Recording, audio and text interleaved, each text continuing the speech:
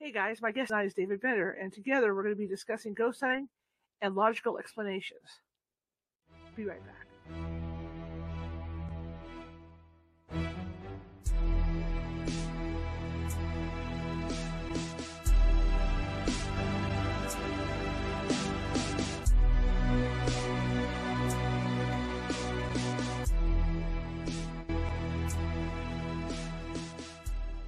Grab your popcorn and snacks. Find a comfy spot, take a seat or lie down, and let me transport you to a place of fantasy, ghost stories, ancient legends, odd creatures, alien encounters, and other magical topics. You may even decide to join the conversation. From faraway lands to your own backyard, with a small dash of pixie dust. Turn out the lights and open your minds. The journey is about to begin. Hey guys, how's everybody doing today? Almost there to the weekend. What did I do to Jack? Look, is it weird? Okay, there we go. Unexplainable things to Jack today. My name is Charlotte, and I'm going to be your host for the next hour. I'm also the owner of the California Haunts Paranormal Investigation team based out of Sacramento, California. 45 strong up and down the state, which means we can help you out if you have a paranormal need. We may not be able to get to you right away because California is a big state, but we will get someone even to call you to help you out until we can. That being said, if you're watching from Facebook today, and a lot of you are, and you haven't done so already, please feel free to hit that follow button because we're always looking for followers. And if you like what you see here tonight, please be sure to hit that like button and the happy faces and the hearts and just show us some love. Just show us some love. Because what that does is that puts us up higher in the FYP on Facebook, and the computer moves us out to more people. And that being said, if you have somebody in the house that you might want to share the show with, feel free to do that. Or like I said, we're looking for more and more followers. YouTube, same thing. If you haven't subscribed yet, please be sure to do that. There's over 800 videos sitting on YouTube, and they're all different topics. And I have them put into categories. If you like UFOs, UAPs, there's a category for that. If you're into cryptids, there's a category for that. And if you're a big fan of Psychic Nancy Mansis, she's got her own folder too. So check out our YouTube page. Again, likes, follows, and all that good stuff, because that puts us up high in their FYP as well. All right, if you want to find us, you can find us on Facebook under California Haunts Paranormal Investigation Team, California Haunts Ghostly Events, the Sacramento Seers, SEERS, as in Greek Seers. You can find us there. You can also find us on TikTok under California Haunts. You can find us on Twitter under California Haunts. YouTube, California Haunts Radio. It would be youtube.com/@California Haunts Radio. Instagram, Ghosty Gal, all lowercase. And I believe Twitch, we are Cal Haunts. Okay, that being said, I've got a good show lined up for you today. Real excited. I've known this gentleman for years, and I have a lot of respect for the way he runs his paranormal team. In fact, I have to admit that we base a lot of the way we run our paranormal team on what I learned from his paranormal team. So I'll let him introduce himself and all that good stuff. So without further ado, let me get this going here. Push my buttons. That's the right button. Hey, I got the right button. First try for everything. All right, so here we go. Let me bring Dave on in. Hello. Hello. How are you? I'm tired, but I am doing well. Hanging in there. I'm tired too myself. Ready for I'm having a little bit of a break coming up, so it'll be nice. Yeah. So tell everybody about you, because you've been on here before, obviously, but for the newer people that are here, tell us about you. Well, I first got started in the paranormal back in Montana, where I'm from. My family is Native American, and we spent a lot of time in tradition talking about ghosts, spirits, hauntings, kind of like talking about the weather. So it was commonplace for us. And back when I got started doing investigations, there weren't all the TV shows, and the internet wasn't even around at that point. So I saw a special on TV one day and thought, I could do that. So that's kind of how I got started. Is I just took a bunch of equipment that I had around the house, an outdoor thermometer, a few different things, a camcorder, and started investigating places there. Not knowing at all what I was doing. And it wasn't until I moved to California, ended up joining a team that We got really excited. We were going to do things, but it never really panned out. So that's when I eventually formed my own group at the time, back in 2001. And through more trial and error, we kind of developed our own protocols over time for, experiencing the paranormal and investigating places. And then eventually we got to the point where once we stopped trying to prove things to people, that's when it became really easy. And, it's kind of been going ever since. We take a break here and there, and then we kind of get pulled back in, and then we stop. And so now we're back in and doing more. So we're just still out there, searching for things that go bump in the night, and mostly trying to help families with kids that are experiencing issues that, they're having being scared at night in their homes. So that's my main focus and emphasis at this point. Awesome. Now, it makes me laugh when you talk about the way you started out doing this. I think what a lot of people don't realize is you really don't need all that fancy equipment. No.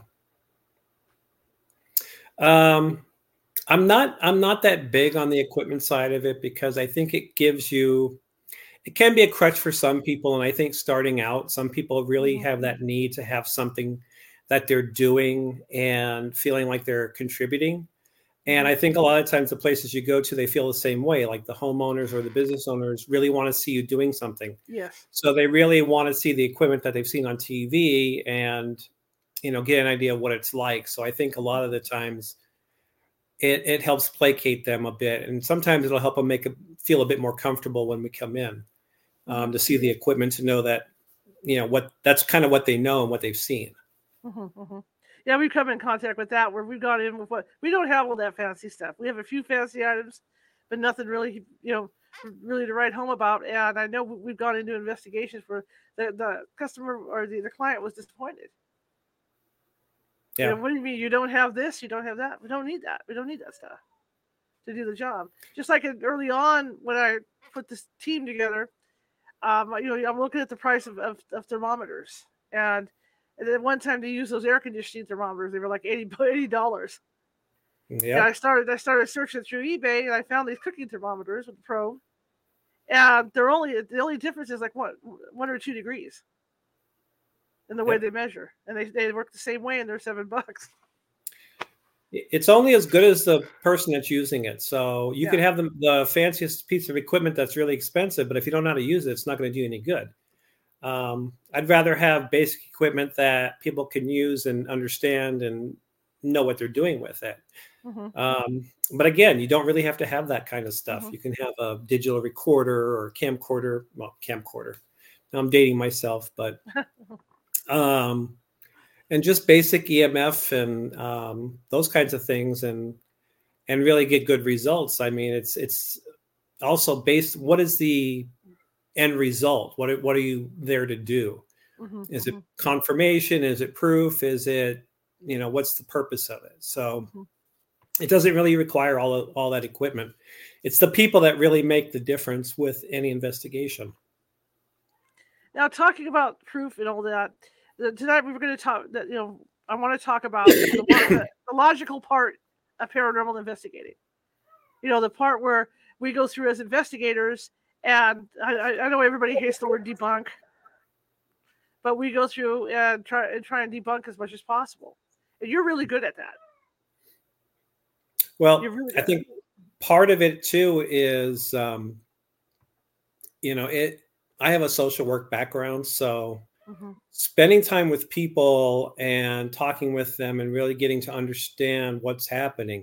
If you truly listen to people, they will open up to you, and then you can pretty much do what you need to. So there really isn't that need for all the fancy high-tech equipment per se. But we're really just trying to figure out what it is that's happening and what are the things that are getting in the way that could explain what it is that's happening. Well, I was talking to somebody last night, psychic Linda Salvin last night, and she was talking about how she's done, she's gone into people's houses to do work. and she prefers doing it over the radio and things like that. She over the phone and all that. But she goes in occasionally to do this work, and she was saying how she thinks logically enough that the woman's got scratching in her walls or scratching on her ceiling, and then she asked her, "Do you by chance have rats or squirrels or something in there?" And of course, the client's going to go, "Oh no, no, no, no, no." And then I pointed out. I said, "Yeah, that's when we whip out those fluorescent, wands to go in and take a look." I mean, to what extent do you guys go crawling through the attics and whatnot to try and find this stuff to check it out to make sure? If necessary, I think a lot of the times the information that's why we use a prelim, and the prelim is really important because we don't just look at what's going on in the location; it's what's going on with the people.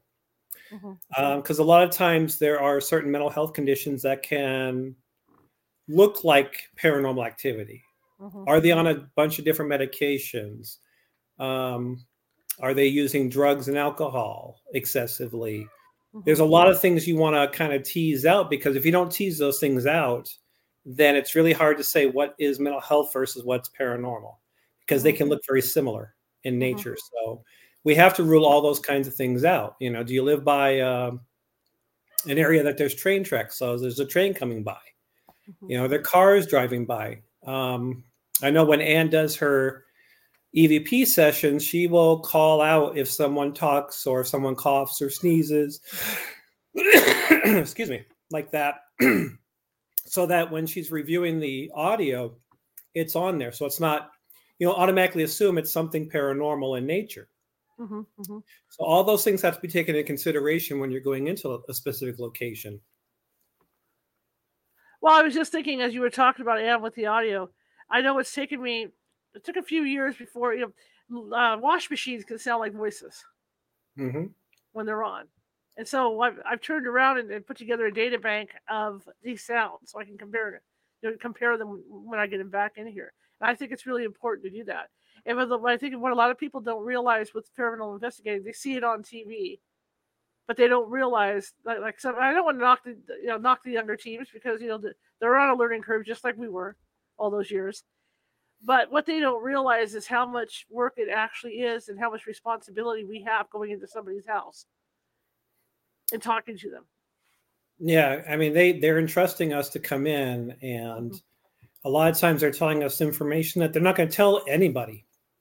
So they're putting a level of trust in us. So we have to really take that responsibility when we go in and talk to families or businesses for that matter. Excuse me. And a lot of times it can be things like, are you picking up radio waves? Because you might get talking from that you can't necessarily see. Are you near a tower? Are you getting such high EMF within a location that it's causing, hallucinations, trouble sleeping, nausea, all those kinds of things. And then as soon as we have them unplug everything, they sleep fine, and then it stops. Well, even with the houses, I mean, you go in looking to see what material the houses are made out of too. And how thin those walls are, yeah, because they could be hearing voices from outside as well. If you have an apartment complex and the walls are really thin, you're going to pick up on whatever is on the other side of the wall. If they have their radio or their TV on, even if it's low, you're going to hear that. It's going to sound like voices, especially if it's late at night. I have my TV on, but that's very common. So a lot of those things have to be looked at, especially during a prelim.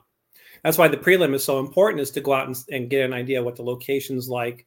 What kinds of things could you, factor in during that time that you're going to pass on to the, we call them debunkers. So yeah, what are we going to pass on to them for them to kind of be aware of and look out for?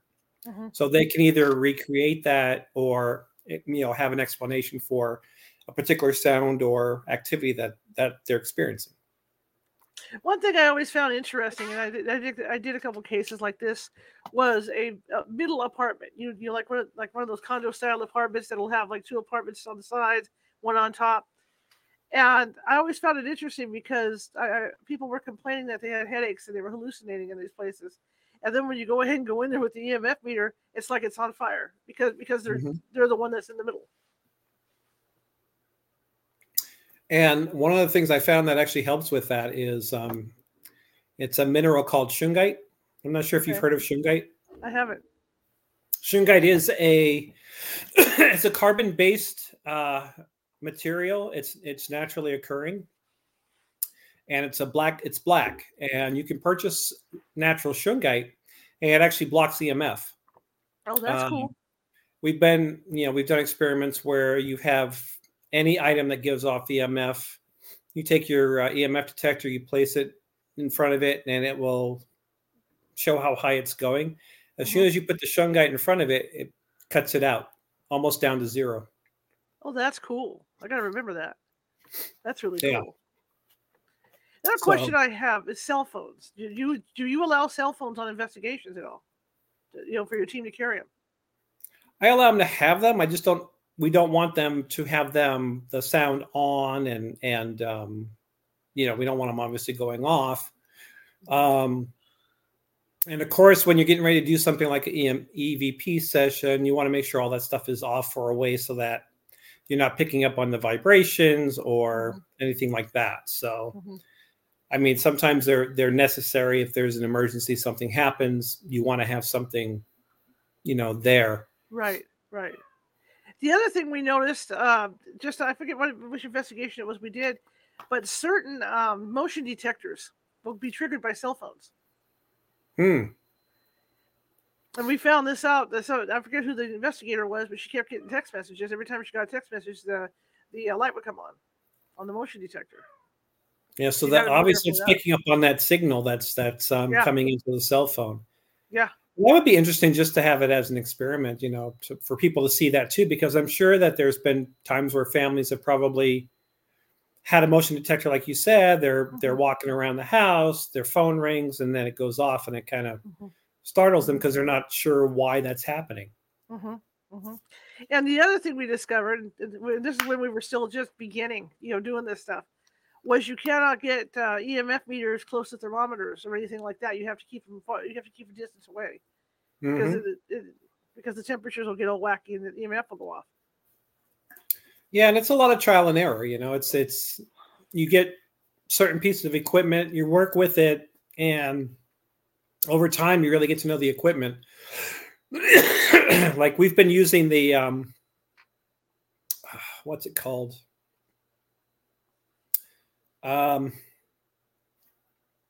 It's the one with the screen and the little pixel guy on it. Yeah. I'm blanking on the name of it. The stick guy, yeah. Stick guy thing, yeah. Stick guy thing, yeah. We got to stop being so scientific for everybody. And you get some interesting results on there. And I think a lot of that stuff is helpful to have. I mean, I think it helps. It gives people a visual when they're doing things. Just like we have a thermal camera as well. So I think those are helpful tools as far as when you're mapping out a location, having them go through a location and seeing, okay, did you pick up something? And I think a lot of it's correlating everything together to get a result, as opposed to one piece of equipment picking up something randomly. Just like the natural tri-field meters that don't pick up on the appliances and things like that. We had the other traditional EMF detectors, and of course, they were picking up on everything. So, and we didn't know at the time that, that was the refrigerator, that was, the microwave. So it's a lot of trial and error for a lot of people, I think, when they're doing this, but utilizing that in conjunction with the debunking specifically can be a big help. Absolutely. I remember nights going through my house, with the EMF meter and seeing what would trigger it. Then I take meticulous notes and mentally put that up here and go, okay, that's the refrigerator, on the other side of the wall. This is this going off, this is the wiring over here. So that helps, it helps to train people that way, to say, hey, look, just take this thing home, take it through your house and see what triggers it, so you know what's going to do it. And we would do trainings with new people like that. We would take them to locations, let them try out the equipment, and show them those kinds of things that they might experience, so that they can become more used to or familiar with those things as we would investigate. So the more comfortable they got with it, the better use of it they would make with it. And like you say, it is a lot of trial. In the beginning, it's a lot of trial and error for people. Big learning curve for people to learn how to use that equipment, figure out what does trigger it, and like I said, with the sound and everything, to like get recordings of different things. Like you say, a TV in another room will sound like somebody talking, even if it's down low, because the recorders are so sensitive. If you hold a digital recorder in your hand, you can pick up your pulse. Depending on the type of digital recorder you have. Used to pick up Van's heartbeat all the time. Yep. Yeah. Absolutely. Absolutely. So then when you go in and when you go to debunk, what's one of the things you debunk? Like I've seen people I've seen other teams take apart doorknobs just to see if there's something wrong with the doorknob. I wouldn't recommend taking apart somebody's doorknob unless you have somebody that really knows what they're doing with doorknobs. But and we've had people that there was an investigation years ago. This guy was super, super skeptical of everything, and there was a sound that was recorded of a door that closed that wasn't able to, and he could not wrap his mind around it. He stayed up for days trying to figure out how that happened because he could not grasp the fact that something like that had happened. I think a lot of the things that we look at is heating, air conditioning, sounds within the home. It really depends on what it is that they're experiencing. So if they're experiencing certain smells or they're seeing things, it really depends. So based on what they tell us, that's kind of will lead us in a direction to look at, medications, mental health, even regular health issues. Anything like that can kind of be something that we would start with. Anything outside the home, there are trees nearby that animals could climb on. So if they're hearing things in the attic, can we go in the attic and take a look in the attic and see what is it they're describing? So a lot of it's figuring out exactly what it is that they're experiencing that we can go in and see what is causing that. Is there a rational explanation for that particular event or sound? A lot of times there is, and then sometimes we can't find it. It might be something that's in the walls of the home itself that we can't get to. It could be, animals that are in the walls that may not be right then and there at that particular point. So it really depends on what it is that they're experiencing, and then how can we look at that and find a plausible rationale for that. And that's where the debunkers will come in. That's their primary job, is to go, okay, this is what they're experiencing. What could it possibly be? Now let's go take a look at that and see if we can figure that out. So they're really they're more like the detectives. Whereas everybody else on the team is kind of doing their own thing as far as the equipment and the walkthrough and things like that. So it's nice how these pieces can fit together too. Right. Do you try when you're recruiting on your team to get people that know construction and things like that? It's helpful. I think I've always said that I can teach you how to investigate. I can't teach you how to care. And I think you really have to care about what you're doing. You have to care about the people that we're going in to see. It just so happens that a lot of people from different industries and backgrounds will join. So it does help in those instances. I mean, I think we've had an engineer before who developed this amazing 20-page debunking form that was a little too much. They looked at everything, and there was just stuff in there that we kind of had to cut it down over time because it just was way too much. I'm not an engineer. I don't I don't know that kind of stuff, so I'm not measuring angles of in places and how far away from the railroad tracks or the whatever it is to see if that correlates to some kind of explanation. So, but I mean, I think it helps to have as many different kinds of people as possible because everybody brings something different to the team. You have police officers who, obviously they're good investigators. Mm-hmm. You have people that work in hospitals. They have big hearts. They care about people. Mm-hmm. Social workers, same thing. So I think, you have to have a variety of people, and teaching them how to investigate is easy. It's the other stuff that you can't really teach them that they have to have. Mm-hmm. They have to have that in them already. And I think that's what attracts people to this field, is that a lot of people care, about things that you can't see. Right. And for me, it's always comes down to, it's still like social work, even if it's not something you can see, because you still have to work with that family. And if you can get them to open up, like I said, they'll let you do anything you need to within that location. Mm-hmm. Mm-hmm. Now, when you guys start to, to look at things logically, how do you go about that? During the prelim, do you make like you say, do you make a list of things for those guys, for the debunkers to look at in particular? Or do you look at that during the prelim a little bit, then you hand it off? Well, we have a list of questions, and it's standard questions we ask everybody.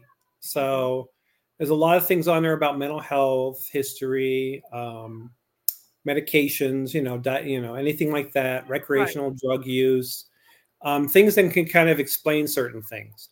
And then as they get into the things that they're experiencing, like if they're hearing things up in the attic, for example, we will make note of that. And that's something we can pass on to the debunkers ahead of time and say, hey, this is one of the things that they're saying that they're experiencing. It'll give them kind of some direction as to what to look at. Mm-hmm. Mm-hmm. If they're experiencing cold spots in the home, they know, okay, let me go check out the heating system and see if there's, something's wrong with it, or, whatever may be with that. Mm-hmm. So those questions and that prelim really does help set up the rest of the investigation, regardless of who's there. Mm-hmm. We like to go and also kind of get an idea what the location looks like, so we know how to plan for it. But the debunkers will also get a copy of the prelim, so they can go through those questions too, to kind of see what areas they may want to focus on. And then throughout the course of the investigation, we'll kind of talk about stuff as it comes up and troubleshoot things like that. So. Mm-hmm. Now, what about your psychic team? Do they get any questions or any of that paperwork ahead of time or anything like that? Or do they go in cold? The people that are going to be sensitive for that night, they get nothing. We don't give them the prelim information. We don't give them anything because we want them to go in cold. Mm-hmm. And we let them do the walkthrough first initially because that's when they're at their freshest, and that's when they're at their strongest. Mm-hmm. So we let them do that walkthrough initially as soon as we get there so that they can do what they need to do. Because sometimes it's very taxing on them going through locations, especially if they're picking up on a lot of different things. Mm-hmm. So, but we want whatever information that they're getting to be not tainted from the prelim and put any kind of preconceived notions in their head before they do go in. So whatever impressions they're getting or information they're getting from the location, then they will sit down with the homeowner after they've done their walkthrough and share that information with them. Okay. Are there any cases that you can tell us about where you guys had gone in and, done the whole debunking thing and were able to, say that it was from logical explanations? I will give you one that I consider to be like the perfect case that we had. Okay. That, in my mind, this is how I would envision it working.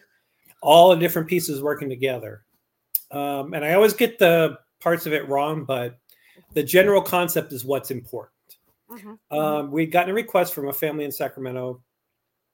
It was a mom and a dad and 2 kids. And the mom was scared. She was being touched on her face at night. It was scaring her. It was waking her up. So, it's very paranormal from the sounds of it, you don't just from the sounds of that sounds like it's paranormal. So Anne happened to be the sensitive for that particular investigation. So, of course, she didn't go to the prelim. We didn't give her any of the information ahead of time. And we get to the location. She does her walkthrough. And we have a debunker actually follow the sensitive and record their impressions as they're going along. Because sometimes when the sensitive is walking through, whatever it is they're picking up on, that information can be helpful to the debunker as well, to kind of give them clues as to what they could look at as well. Mm-hmm. So went and did their walkthrough, and she went and sat down with the homeowner, and the first thing out of her mouth was, "So you're being touched on your face at night?" And of course, her eyes got really big, and she started to describe who she saw. And come to find out, it was her mother who had passed. And like I said, I get the next part incorrect all the time. And the debunkers had gone through and found a gas leak and I want to say an electrical issue, but again, I'm not. It's been a while. Sure. And it was bad enough to where we had them contact the fire department and PG&E, I believe. And after we had left, they actually came out and assessed the situation, told them they needed to move. So they moved out of the house, and sure enough, as soon as they moved, guess what? The activity stopped. She no longer got touched on her face at night. Mom, who had passed, was trying to get family's attention to get them out of the house. Because the gas. So it started off as something paranormal in that sense, but there was a rational explanation for the activity, if that makes sense. Yeah, it makes a lot of sense. All of the pieces of the team worked together to make this situation work the way I would envision a perfect investigation working.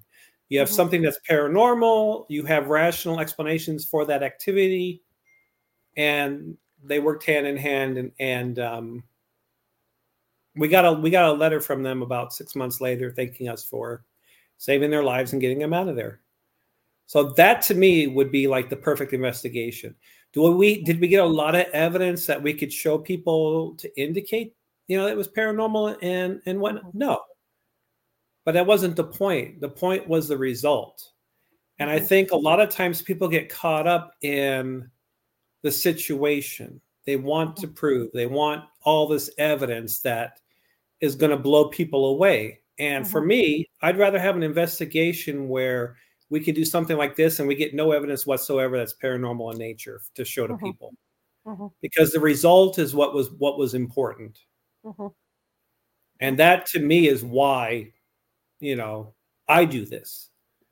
It's for those kind of results. It's not anymore. It's not to prove things anymore because people have already made up their minds one way or the other, whether or not they believe their place is haunted or not. They want confirmation. They want someone to listen to them. They want some kind of result. So that for me, that's at least in terms of what we do as a team, that's the perfect investigation. Absolutely. That is, yeah, absolutely. When you do an investigation like that, or even let's say paranormal investigation that you guys are able to prove, I know with us, there's certain cases that we've done where we've come out feeling really good. It makes you feel good because you're helping people. And that's the whole point. It's like that's why once we had that shift, you saw the Opera House photo that Ann got at Woodland Opera House. Right. And that kind of what started everything, because before we were dead set to prove everything to everybody. I mean, it was exhausting sometimes trying to get people to believe.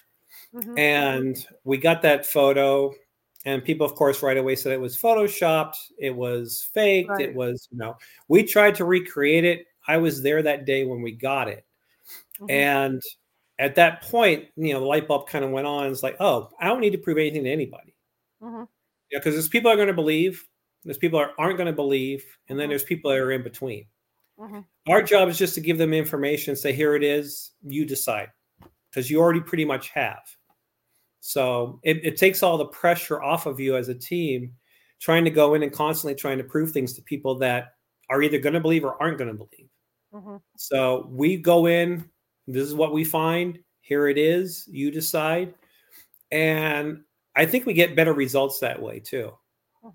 Because I think people spend a lot of time trying to prove things to others, and they focus so much on that they lose sight of what it is that they're actually doing. Right.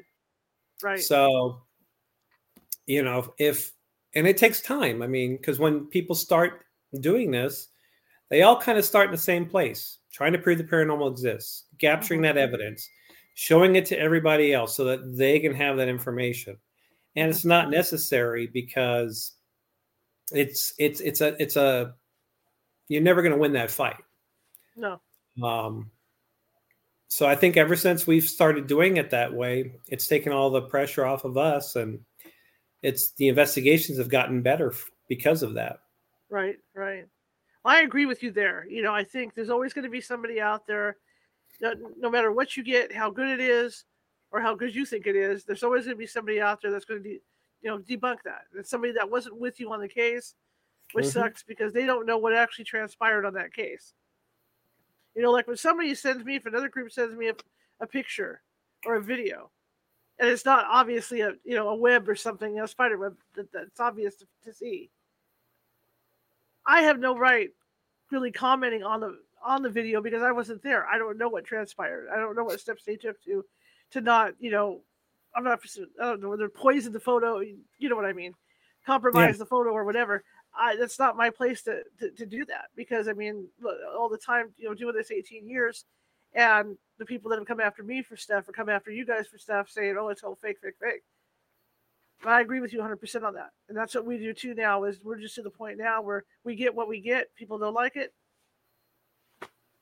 And the sensitives themselves, they all the new ones tend to worry about being right and wanting to get information right. And it's like, stop putting all that pressure. It's just go in, do it how you do it. Whatever you get, and just let them know. And once they do that, I think it kind of takes the pressure off of them too, because the more that they do it, the more comfortable they get, the better results they're going to get. So it's really the biggest thing is time and experience. How long have you been doing it, and how much experience do you have with it, and how much trial and error have you put into it? There's so many teams out there that want to be right, and they want to prove everything, and there's a niche for everybody, I think. Right. Especially now that the internet's been here for so long.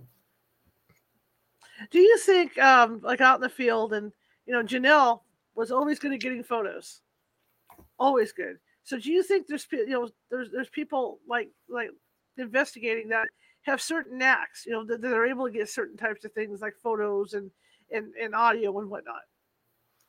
Yeah, I think there's people that are naturally good at it. They just, it's a lot. It's practice.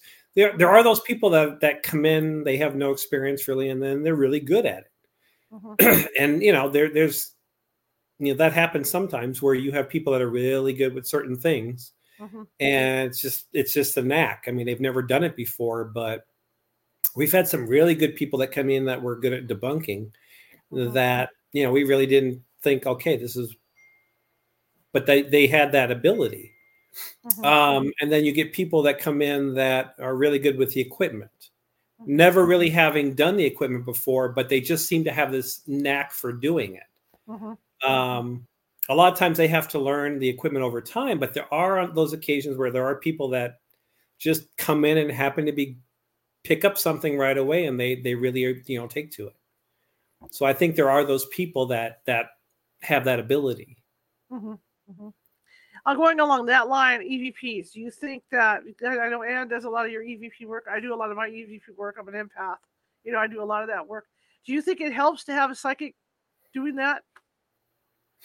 I think it can, because I think a lot of the times there's that communication that can happen subconsciously. And a lot of times it can help direct the questioning that happens during those sessions. So I think it does help, especially even if you look at dowsing, it helps to have someone that has a connection already that can, and they're getting that information, and they can kind of lead the process. And then it can go in lots of different directions depending on what information they're picking, they're perceiving or taking in. I think, like I said, there's a lot of teams that don't like sensitives, but I think it's just another piece. It's an important piece, because I think there's a lot of stuff that they do that you can't really prove to other people per se, but there's so much information that they get that is helpful with the process. Oh, absolutely. I agree 100% with that. It's like I like to tell people, when I walk into an old building and I've got a sensitive with me, I can at least tell who and what we're dealing with, who we're talking to, because you don't want to wave cell phones at somebody from the 1800s, because they're not going to have a clue what you're talking about. So it's much easier to get trigger objects and everything out, for somebody from the Yeah. 1800s. And I know that a lot of times when we go places, Anne is doing that already. She's going in, and I can tell when she's, she's experiencing the location. Yeah. And she gets that certain look in her eyes, and you can tell she's somewhere else. And, and that's what she does. I mean, right. So it can help, especially if we're just out and about. We're not really investigating per se, but she's still experiencing those locations no matter what we're doing. So it's so important. And I think there's a lot of people out there that, they want to just do the scientific piece of it. That's fine. Right. But there's so many other pieces that they could be doing that, could help them out so much more. It's just, taking that piece on and giving it a try. Because I never knew starting out that I was ever going to have the kind of teams that I would have. It just started off as me with a bunch of equipment, not knowing what I was doing in a location. Sure. So over time, you start to, bring people in, and they have these experiences, and it's like, oh, that could be very helpful. And then I think that's how those things kind of come about. And I'm sure you've had a lot of that with your team too. Yeah. Yep. Absolutely. Where you get people that have certain abilities and interests, and they add that piece to your team that, oh, I didn't have that before. And it's nice to have that. Oh yeah. I've even found it with like cases, like you say, with dealing with children. There's certain members of the team that deal with children. And those are the people you like going out to deal with those cases because they can connect better. I mean, I work so much with kids that they're drawn to me, whether they're, dead or alive. So that's just how it is. But I think everybody has their own, their own niche and their own area that they're comfortable exploring. And I think over time, seeing other people doing certain tasks, it opens up other people to maybe trying different things. Because I think you can get really comfortable with equipment, but if that's all you're really doing, that's where you're staying. There's other areas you might have sensitive abilities, but if you don't explore it, you're never going to know if it's going to be something that, you might be good at or want to do. So people will get comfortable and stuck in their routines, and sometimes we'll mix it up on them and say, hey, no, you're going to do this tonight. So something different than what they're used to. It's good to make them uncomfortable at times, because I think they tend to pay more attention when they're uncomfortable with doing something like that, because they'll get comfortable in a task. They're used to doing it. And then they're just kind of like, sometimes they'll, things don't get done the way it typically would. Whereas if they're doing something new, they have to focus on it more and pay attention to it more. So there tends to be more, it's more structured for them. They have to give their attention to it and do a better job with it. So sometimes it's fun just to really give them like total opposite ends of the spectrum tasks other than what they're used to doing, and just see how they do. Now, I've been out with you guys in the past, and at times you have used 2 psychics on staff or sensitives on staff. Are you still doing that, or how does that work? A lot of times that will depend on the size of the location. So if it's a really big location, you definitely want 2 of them there so that they can kind of start. Because sometimes we'll have them start at opposite ends or different floors and then kind of work opposite, because everybody's different. So the sensitives will pick up information differently. So having that extra information to present can be helpful. Like I said, especially if the location is large. If it's a smaller location, we typically will use 1. But if the location's big enough and calls for it, then it makes more sense to have 2. And then I would like to have even almost 2 separate teams in a sense. Because then you can compare the information that both sets of teams are getting, as they switch. And sometimes that can be just interesting to see what they pick up, because sometimes one team will get a certain set of information, the other team will get something totally different. So, and a lot of that has to do with, response, is the activity responding to someone differently than the other person, or, there's a lot of different things that go into it.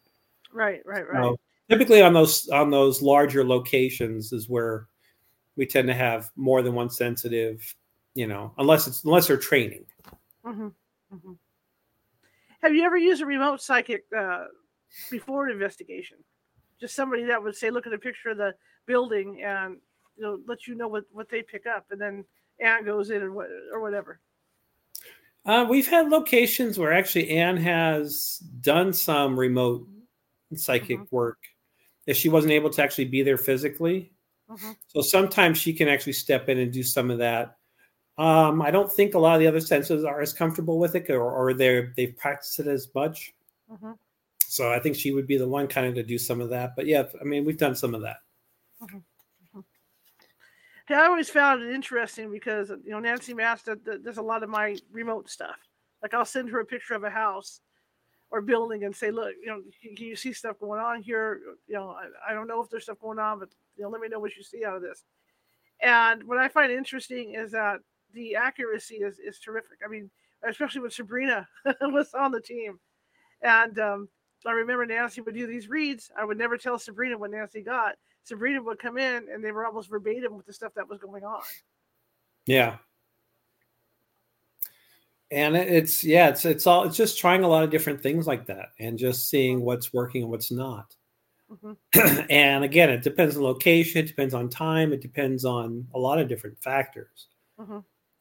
How tired are you when you're going in? How far away is the location? I mean, I'm sure there's a lot of different variables that come into play with that. Hey, that's another question you just brought up: health. Now, do you feel that people with health problems should not do this? Because I mean, they're taking a pounding. I mean, some of these ghosts are relentless and wanting to touch you and all this other stuff. So, do you think people that have health problems should stay away from this, or they should come in, when they're feeling decent, or what do you think about that? I think it depends on what kind of health problems they're having. If it's a chronic condition, maybe not. Obviously, somebody like if they have cancer or something where you're requiring treatments to where it can exhaust you and make you more tired, they may not necessarily want to. But if it's I've gone out after I've had surgery on my foot surgery or things like that, and I've been in locations where I'm physically tired, but I'm also able to still at least go in and kind of be there. So I think it really depends on the condition and the person. I mean, if they're able to do it and want to investigate, I don't think there's anything that really can stop them per se. Unless it's something that a condition that's really going to tire them out, or they're already exhausted and their immune system is weak, then that may be a time where they may not want to. But other than that, I don't think there's anything that can really stop people from investigating, if they have the ability. I know with my congestive heart failure, I backed off on doing a lot of investigating. I'm like I'm at the command center with the monitors, keeping an eye on everything. But there are times when I do feel good enough to go in on some cases. But a lot of the time, if I'm not feeling up to par, I will stay away and just stay with the monitors. Yeah, and that's what you kind of have to judge how you're doing, because I know we've had people with various conditions that have participated. There's times where they're just not able to, and times when they're really feeling good and they can go out and do it. So I think it's just them keeping an eye on how they're doing and monitoring that themselves and really seeing where they're at. And that it could change. Some days you're feeling really, really good.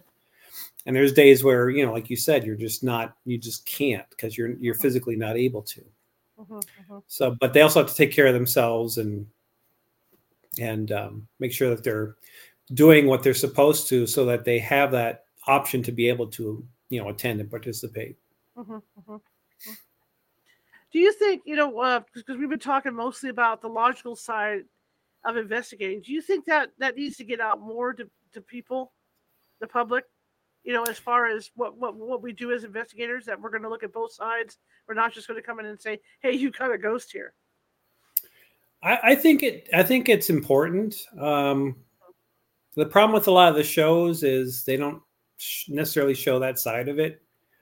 And I think a lot of times, it's very powerful because that's what people see. That's what they think. So a lot of times it's educating people and saying, hey, there is a whole nother side of this that's logical, that looks at, rational explanations as opposed to just all paranormal. And I think it's something that I think a lot of teams could benefit from if they, allow themselves the opportunity to do it. Because I know before us, before we were doing it, there always seemed like there was, something missing. And I know for a long time we were investigating and we didn't have the debunking side of it. And it always felt like there was just something was missing, because you go to an investigation, nothing's happening. And you go, okay, this is it. You almost kind of feel empty in a sense. But once you add that piece in, it really complements everything else and kind of helps bring everything together, I think, like it did with that case that, I mentioned earlier. Right. So I think it's important for people to keep an open mind and look at, a variety of options. I know there's a lot of teams out there that don't use sensitives. There's a lot of teams that, only want to do equipment. There's teams out there that have, ordained ministers and priests on their teams and, delve into that side of it, which, we don't handle the demonic cases. That's not our forte. But yeah, I think it's something that a lot of teams, it would help bridge that gap that I think a lot of teams may have. That probably answers my next question about debunkers. Do you think that, I know there's some debunkers that have open minds, about the paranormal, but there's also quite a few out there that don't have that open mind. How do you handle that when you get somebody on there that's just like this? Well, I think it's funny because they're actually still there. You would think that someone who had such a hardline, skeptic would not want to do it at all. So it's interesting that they're even there at all to begin with, because we've had some. And I just keep it like, you know what, this is your function, do it the best, because I know they're going to give it their all, and I'll get really good debunking information from them. So it's still very useful. They don't have to believe in what the other side's doing and vice versa. I think I've had people that were sensitive that didn't really, couldn't understand the debunking side of it. Right. So they kind of stay on their sides and just kind of do what they do. And I think over time, they start to see things that happen that they can't explain, and it kind of brings them together a bit more. I think if they're on the team for any length of time, it's going to happen like that, because the debunker is going to experience something that they can't explain, and it's going to baffle them. The sensitive is going to see something natural that happens, and then they're both kind of going to realize, oh, it's not just me. I'm not stuck in this box where this is my function and there can't be any other possibilities. I think over time it's going to happen, and it has happened to where, those two sides will kind of mesh a bit. Not saying totally, but they can mesh to where they can kind of complement one another. Fascinating. What do you say to people that want to start a team now? How should they go about it? The good thing is there's so much information out there now with the internet. There's also a lot of bad information. I think I would start by finding a team out there based on where you are. See if they're accepting new members, check out the website, find out, what they do, how they do it. And if that kind of falls in line with your philosophy, contact them, reach out, because the worst thing they can say is no. I know that teams are always looking for people. So if you're passionate about this and this is something you really want to do, find a team and join and get started. That's what I had to do, because when I first moved to California, I joined a team and we did nothing. We would sit around, we would talk about things we were going to do, and we never really did anything.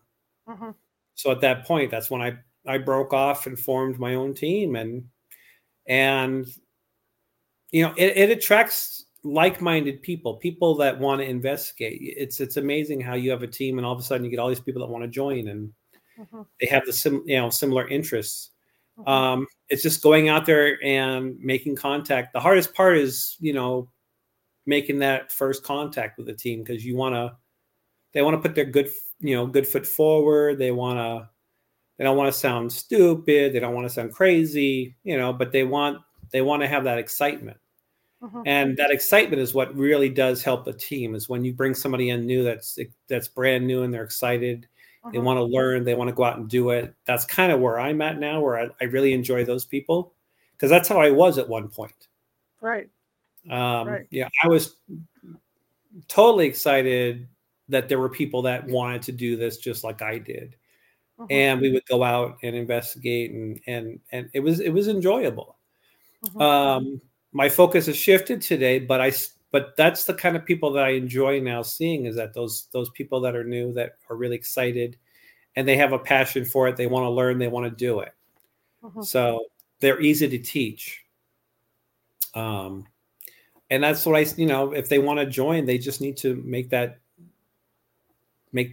send that email or make that call and just do it. How many investigations do you guys average a year? Do you know? Lately, not as many as we used to. It's just, you have a family, you have kids, and all of a sudden, things kind of slow down a bit.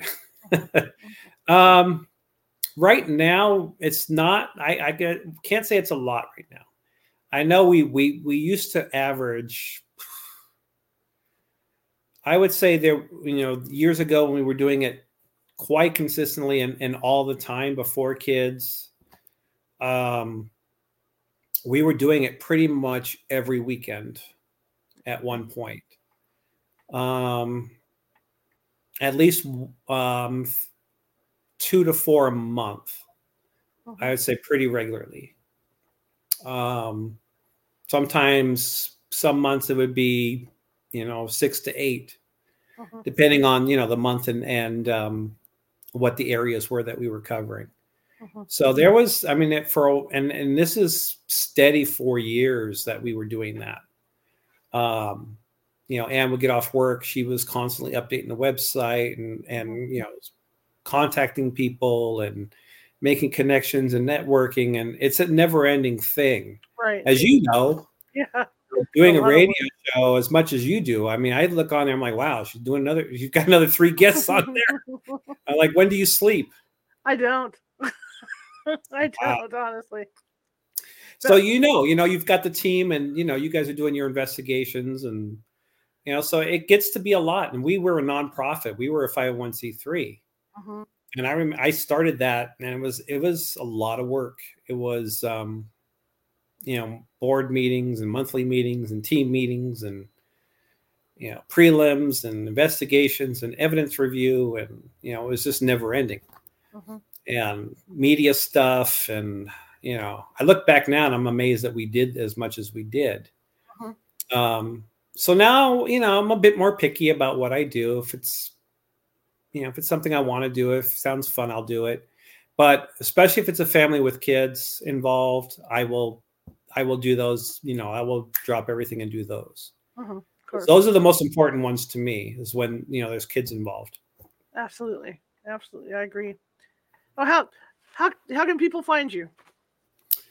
Well, they can come to our website. It is www.benderparanormal.com. Okay. And like I said, my wife maintains that site. And if people are wanting to join, and I like teaching people too. I guess more how to investigate too. I like that side of it, making sure that they understand it. And I'm just, my background is in teaching too. So it's just kind of a natural thing that I do enjoy, teaching people how to investigate, how to go in, equipment, things like that. I remember we used to teach at the Learning Exchange when that was still around. Right. And those classes were fun because there were people that had a genuine interest that maybe not necessarily wanted to investigate. They wanted to hear the stories and places we'd been to. So that was, it was a fun time to be able to talk about locations and things like that we'd been to and explored. Stanley Hotel, Waverly Hills, places we'd been able to go to. So that was a lot of fun, just to be able to share that, because people, there's so many people that are interested in the paranormal. They all have stories, and they all want to hear the stories. And I think that's one of the biggest things too. And I think that's why a lot of families contact us, because they want us to hear their story. Because they don't want to tell just anybody so that they think they're crazy. They want to get their story out. It's cathartic in a way. If I can at least get this out, then they feel better about it. Absolutely. Dave, thank you so much for coming on. I really appreciate it. Oh, you're welcome. Anytime. Absolutely. All right. You have a great holiday and the rest of your evening. All right. You too. Okay. Bye-bye. Bye. Thank you again. Bye. All right. Yep. I've known Dave for a long time, and I was on his team for a while, and he's a good guy. He's good people. Okay. Tomorrow, Nancy Matz will be with us, and we're going to be talking about the difference between ghosts and poltergeist activity. So that'll be something you want to tune into at 6:30 p.m. Pacific tomorrow. For those of you that are into solstice and are into Mercury retrograde, Nancy's going to be doing readings on Sunday for people that sign up, and that'll be a 10-minute up to 10-minute reading with Nancy Matz in a semi-private environment here on StreamYard. We're not going to be broadcasting out to Facebook or any place like that, so you'll have a semi-private room to hear whatever result she gets. This is one of those deals where, I can't talk today. Retrograde and solstice are kind of like New Year's, to where it's out with the old and in with the new. So you have the opportunity to look back on maybe something that you've been wondering about from the past, right now, or the future, or even maybe one of your deceased relatives comes in. But Nancy will do a reading on that. So if that's something you're interested in, visit the California Haunts Meetup page. It's California Haunts Paranormal Investigation Team Meetup page. Go to events and you can find that reading. And I believe there's a link in the description for this show. All right, guys, I'll see you tomorrow, 6:30 p.m. Pacific. Have a great evening.